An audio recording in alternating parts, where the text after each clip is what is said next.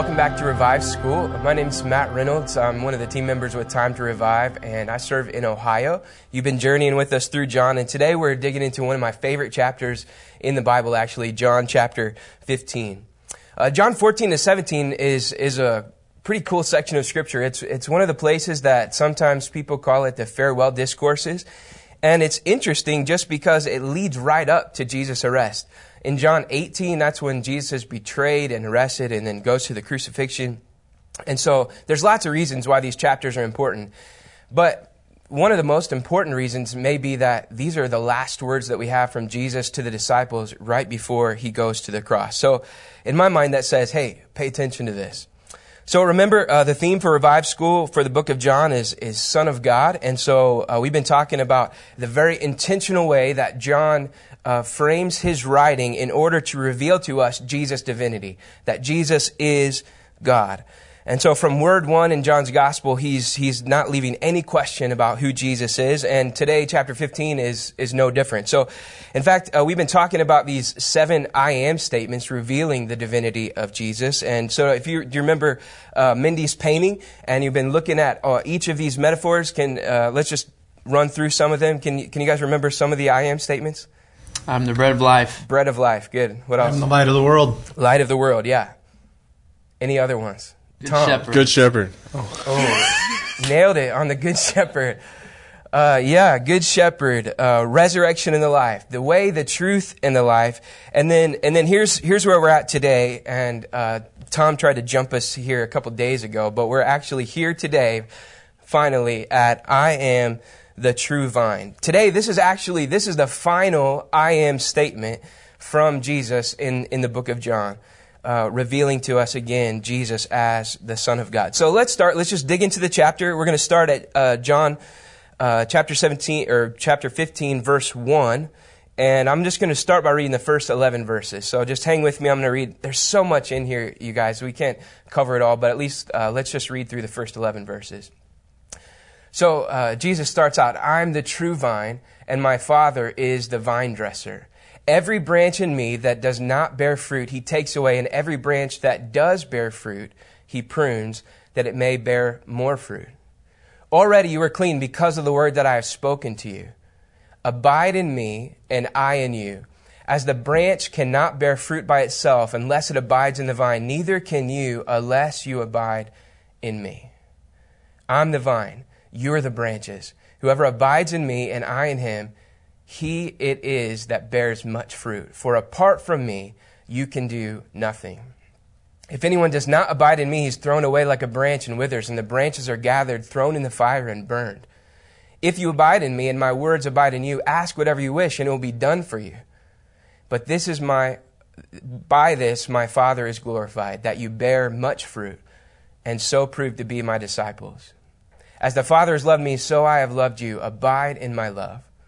If you keep my commandments, you will abide in my love, just as I have kept my Father's commandments and abide in his love. These things I have spoken to you, that my joy may be in you, and that your joy may be full. Wow.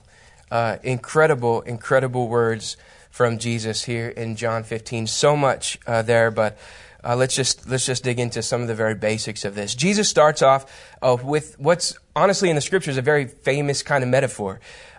He starts off by saying these words, I am the true vine, and my Father is the vine dresser. Or some translations would say the vineyard keeper, or it could be translated the gardener.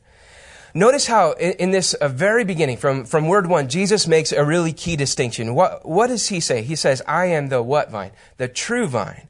Why do you think, guys, why do you think he inserts the word, not just I am the vine, why do you think he inserts the word true right here? I think he's emphasizing that he is the source of everything. So. Okay, yeah. He's saying something about the kind of vine that he is, right? It's interesting when you take a look at this metaphor of the vine, it doesn't just show up in the New Testament. Actually, this is a prevalent metaphor because of the kind of agrarian culture that Jesus was in there in the Middle East. But this is a metaphor that shows up multiple times in the Old Testament. And so for him to say, I am the true vine, he's making an exclusive kind of claim. He's he's making a distinction from other vines, right? To say I'm the true vine. So let's look at just a couple of the examples from the Old Testament. Go to Psalm 80. Let's start at verse 8. And I just want you to see a couple of the places where the Old Testament talks about Israel as the vine, okay? Psalm 80. You brought a vine out of Egypt, and you drove out the nations and planted it. You cleared the ground for it. It took deep root and filled the land. The mountains were covered with its shade, the mighty cedars with its branches. It sent out its branches to the sea and its shoots to the river.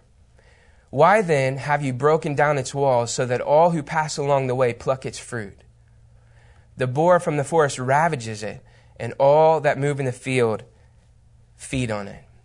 Now, there's some kind of challenging words there in the Psalms for Israel, but I just want you to catch how the psalmist uses the vine as a metaphor for God planting his seed in Israel. We see references like this in Ezekiel chapter 15 and chapter 19, but then one more I just want to turn to Jeremiah. Look at Jeremiah 2 verse 21. This is a really key verse, I think. Jeremiah chapter 2 verse 21. Yet I have planted you a choice vine. What is he talking about? He's talking about Israel here. I have planted you a choice vine, wholly of pure seed. How then have you turned degenerate and become a wild vine? So you've seen just in a couple of examples there that in the Old Testament, the reference to Israel as a vine many times is talking from a negative standpoint, how they've strayed from the pure seed that God intended. So I just want you to think about this. Let this sink in for a minute. This is a powerful statement from Jesus when he says, with that context in mind, I am the true vine. And what does he say? Who planted Jesus? Who planted Jesus, the true vine? He says it. My Father is the vine dresser. He's the gardener. God the Father is the one who planted me, the true vine. Remember what's our theme in John? Son of God, showing Christ's divinity. So here, just even in verse 1, we get this powerful claim from Jesus. Listen, I am the true outgrowth of the pure seed that God the Father planted in Israel. I am the fulfillment of the true vine that God intended, not the wild vine that strayed. I am the true vine. I am still part of the same plant that God started in his original plan. But this is the way the vine is supposed to look, he's saying. This is not the wild vine. This is what God intended in me. Look at me, Israel, Jesus is saying. This is what God's plan looks like when it grows in health in me. You see, already in verse 1, we learn that Jesus and Israel both have the same gardener. And the vine of Jesus grew out of the pure seed that God planted all the way back in Abraham. Wow. I mean, that one verse to me is powerful, speaking to the truth of who this Jesus, who this Messiah really is. All right, look down now at verse 2. John 15, verse 2. Here's kind of here's where the rubber meets the road, okay? That's all well and good. He's helping, again, set his identity. John is helping us understand that so well by recording this from Jesus. But look at verse 2. Here's where it starts to get a little challenging for us, okay? Verse 2, every branch in me that does not bear fruit, he takes away. Now, who's he here? I would think the vine dresser. Yeah, the vine dresser, right? The gardener. And that's God the Father, okay? So every branch in me that does not bear fruit, he takes away. God takes away. And every branch that does bear fruit, he, God, prunes that it might bear more fruit. Here's the metaphor where it really starts to hit home. Jesus, he doesn't sugarcoat it at all. Every branch that does not produce fruit, God will take away. Every branch that does bear fruit, he prunes so that it will bear even more fruit. So here it is. Basically, nobody's off the hook here. Okay, Jesus covers two different categories, and I think this hits everybody in one of these two categories. Okay, first, he addresses those who do not produce any fruit. Who are those people? Who would you say when he says those who do not bear fruit? Who would you think of when he says that? Somebody who just takes the word and doesn't do anything with it. Okay, yeah. What So do you think? unbelievers. Yeah. Really, Jesus, in that first part, he's addressing unbelievers. Right? These are the people who are not connected to the vine. How is it that they're not producing fruit? Because they're not connected to the source of fruit, which is Jesus. And so the first part here is those who are not in Christ. Those who reject or do not remain in Jesus, what's their fate? It says, well, God takes them away. If you jump down to verse 6 real quick, because Jesus makes it even more clear. If he's not bold enough in verse 2, look what he says in verse 6, okay? If anyone does not abide in me, listen, he is thrown away like a branch and withers, and the branches are gathered, thrown in the fire, and burned. Man, doesn't that seem a little bit harsh to you? Holy smokes. I guess if they're burning, there really is smoke. But, okay, that's a bad joke. Okay, bad joke. Okay, sorry. But no, this is harsh, you guys. I mean, this is intense stuff, right? But I want you to think about it, okay? Because I don't think it's as harsh as what it sounds. Because just think about the reality of what he's saying. If Jesus is the source of life, remember in the last chapter, John 14, he says, I'm the way, the truth, and the life, okay? If he's the source of life, and you choose not to be connected to that source, you are by default choosing death.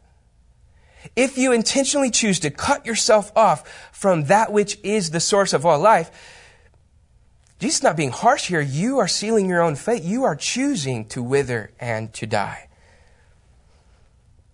It's very natural. He compares it to a natural branch, right? We all have branches in our yards. Hopefully our kids pick them up and we don't have to deal with them. But you know what I mean? There's branches. When a branch falls off, it's because it's lost life from the source, right? It's withered up. There's no life in it. There's no sap flowing anymore, and it's died. And the only thing it's really good for is kindling, right? You can use it. It becomes useful if you throw it in the fire. But other than that, it's not good for anything anymore. It's not going to produce leaves. It's not going to produce fruit. It's all because it's been cut off from the life. Okay, so go back to verse 2, okay? So if you reject me, the first group is those who are unbelievers, those who reject Jesus. If you reject Jesus, the source of life, you will wither and die. That's your choice. Look back at verse 2, though. Why does it say this in this way? Every branch in me that does not bear fruit, he takes away. Why is it that he ties in the fruit bearing here? Well, I think just really simply, because how do you know if a branch is still alive? How do you know that it's actually connected to the vine? Well, if it produces fruit. That's how you know it's connected. If a branch is still connected, you will see fruit. It's just like 2 plus 2 equals 4. If it's connected, you see growth. If it's not connected, then you don't. If it's connected, the sap is still flowing. You see evidence of that life. If it's not, you don't. And I think that's just very basically what he's saying. Anyone who is not in Christ, you're not going to see the fruit of that in their life. And so they'll be thrown away because they've chosen to reject the source of life. But there's a second part in verse 2, and I think this is important because this should speak to almost all of us here, okay? Because I'm assuming that most of us listening to this, most of us who are engaged in Revive School, that we're probably ones who would say that we're connected with Jesus, right? Hopefully we're not in the first category who have rejected the vine altogether. We want to be connected to the source of life. I think that's probably why you're doing this crazy thing and jumping in this school every day, right? You want this. Here's the thing, though. Listen to what it says in verse 2 for us. It still says that there is cutting that comes even to those who produce fruit. There's pruning. Why? So that it will produce more fruit. Now, let me just be kind of honest for a second. Honestly, that part doesn't sound like much fun to me. Does it sound like fun to you? I mean, what does pruning involve? It involves cutting, like literal sharp edges cutting through the actual branches. And if the disciples in this metaphor, if Jesus is talking to his disciples and they are the branches in this metaphor, that means by default, as Jesus followers today, that we are the branches. That means that if we are connected to Jesus and bearing fruit, that he actually still has more pruning that he is going to do in our lives. Just because you're bearing fruit in your life doesn't mean that your pruning is done. In fact, this verse tells us you ought to expect more pruning if you're bearing fruit. I'm not any kind of a gardening expert by any means. I'm much better at killing things than growing them. I mean, just like plants, okay? Just to be clear about that. Just plants. But good gardeners have to prune. And what is the actual process of pruning? It's cutting away the dead in order to make room for the new, to make room for new growth. It's a process. Actually, I was looking on some gardening websites because I have no idea about this, honestly. Thankfully, we're talking about Jesus and not actual gardens here. But it says it's a process of increasing health, and actually pruning sometimes happens. People prune specifically in order to shape the plant in the way that they want. And sometimes even cutting away good limbs in order to make room and help the tree to take the shape that the gardener desires. Okay? Isn't that what God does in our lives? Right? Sometimes He even cuts away good things in order to make room for even better things, because He has a shape in mind for us that's better than what we can imagine. He lovingly prunes the stuff in us that maybe is not fully alive or that's taking up space so that it can provide new room for the stuff that He knows is going to shape us right into the way that He had designed us to be. Here's the problem, though. Pruning hurts, doesn't it? But we believe as Christians, as followers of Jesus, that it's worth it. And catch this. You don't prune to punish. You prune to enhance and bless. You only prune what you care about. You don't care about the tree. You don't care about the plant. You just leave it alone. You only prune what you care about. That's what God does with us. Okay, back to John 15. Oh man, we're only through two verses. That's great. I'm doing a great job here. Here we go. Verse 3. All right, Already you are clean because of the word I have spoken to you, right? I'm not going to get into all this. There's some interesting play on words here because the word for pruning in verse 2 actually can be translated cleaning. And so Jesus is talking about how these disciples knew the true life already. They were already connected to the vine because of the truth that Jesus had taught them. But then skip down to verses 4 and 5. Here's kind of where I want to spend the rest of our time today. Abide in me and I in you. As the branch cannot bear fruit by itself unless it abides in the vine, neither can you unless you abide in me. Here's the real meat of what I want you to think about today. In verse 4, Jesus uses some key words that shape the whole rest of the passage. He says these words, abide in me. Some translations say remain in me. Jesus actually goes on to use this same exact word, abide or remain. He uses it a total of 7 times in verses 1 to 17. So I think it must be important. And here's the very basic thing that I think Jesus wants to say to us today. Remain in me if you want to bear fruit, because apart from me, you can do nothing. I think for much of our lives, we actually read this verse like this. For apart from me, you can do some things. Or, remain in me, I'll remain in you. For apart from me, you can do some pretty good stuff, actually. Just call me when things get really hard. Or sometimes I act like Jesus says, apart from me, you can do almost everything. I guess you're just supposed to ask me for help because that's the good thing to do. So, but if you forget, don't worry about it. No, that's not what it says. It literally says, apart from me, you can do nothing. Friends, I think in the Christian church, we need to get back to this place of desperation before the Lord, where we actually believe what Jesus said. We actually take Him at His word, that we can't do anything apart from Him that has any lasting value. He's the one who provides the life in order that we might bear fruit, and fruit that remains.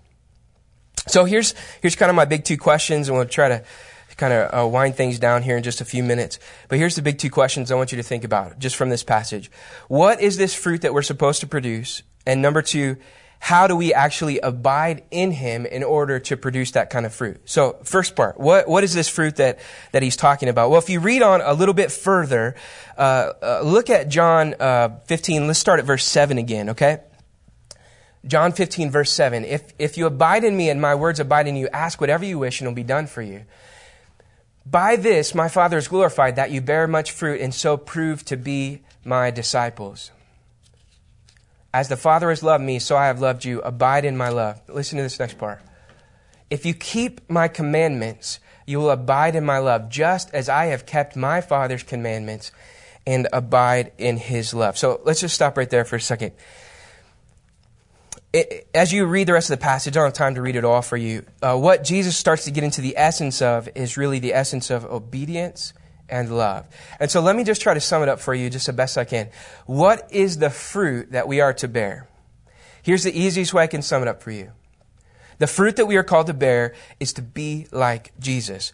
If you look back at verse 8, he links bearing fruit to proving to be my disciples. That verse should prick your ears from what we studied just 2 days ago, right? John 13:35 says, by all this people know that you are my disciples if you have love for one another.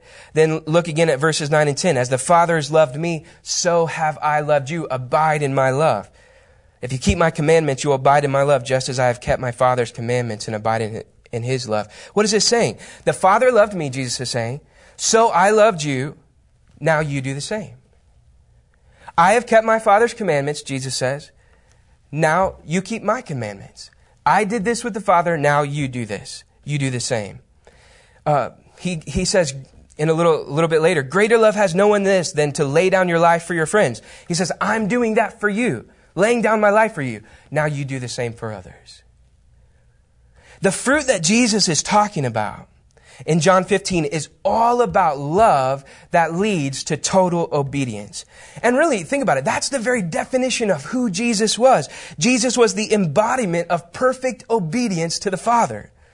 Jesus said, I only do what I see the Father doing, right? And so how do we bear fruit? We bear fruit when we only do what we see Jesus is doing.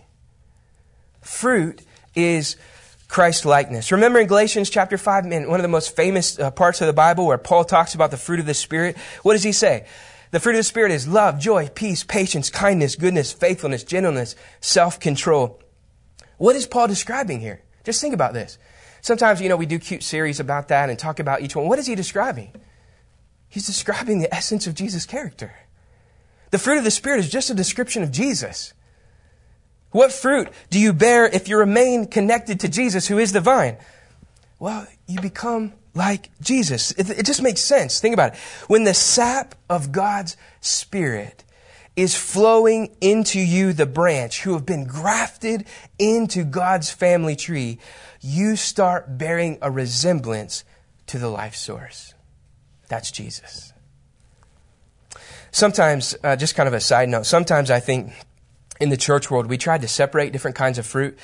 Some churches are all about fruit, and by that they mean new people coming to Christ. Like fruit is all about our witness. Others, so some people are all about that, all about our witness. Others talk about fruit, and they only mean your character, how you're being formed as a disciple. We grow mature disciples here. Honestly, let's be real with you. I don't get the separation, you guys. A mature disciple is one who shares their faith. And one who shares their faith with any kind of authenticity or effectiveness will be one who's growing into the likeness of Jesus in their character. Right? You cannot separate the two things. Who we are and our witness actually is the same thing. If you're walking in the Spirit, growing in the likeness of Jesus, if you're, connected to the vine, the sap of God's Spirit is flowing in you, guess what? You'll look more like Jesus. You'll be more loving. You'll be more kind and peaceful and all of those things. And guess what? In doing so, you will actually then begin to embody and to declare the good news of God's kingdom to other people.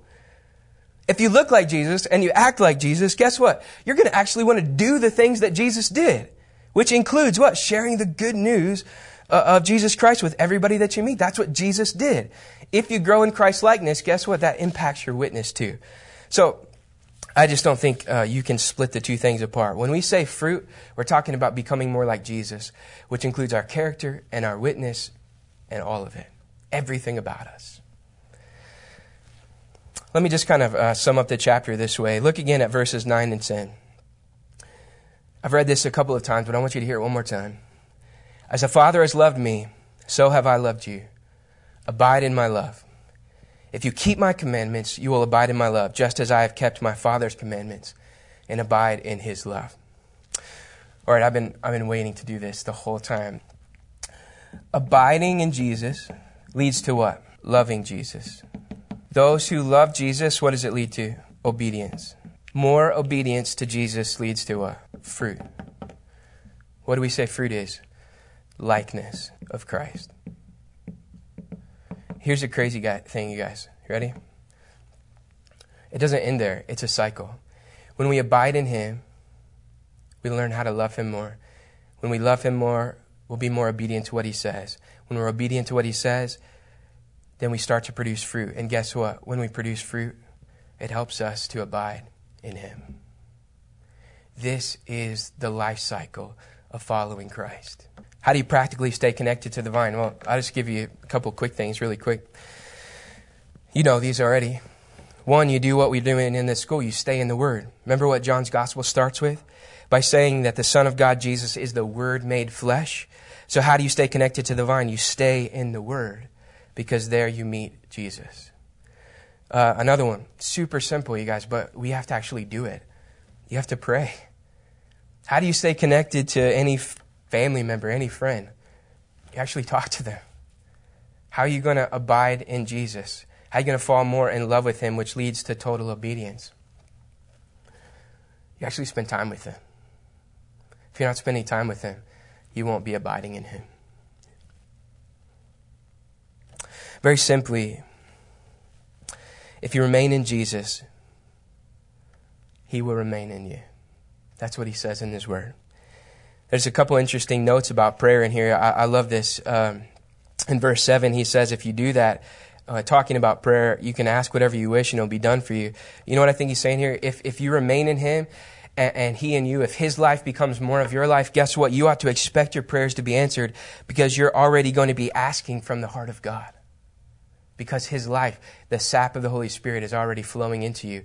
Your desires will be aligned with His desires. One last note, in verse 8, I think this is important. It says, but by this my Father is glorified, that you bear much fruit and so prove to be my disciples. I actually don't think fruit is the end goal, guys. God's glory is. Fruit in our lives, resembling more and more the likeness of Jesus, it just keeps pointing people back to God the Father, to God's glory. It points people to who God really is. And then He gets the worship, not us.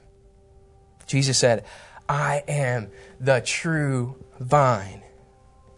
And if He's the real source of life, then the only thing that matters in this life is staying connected to Him.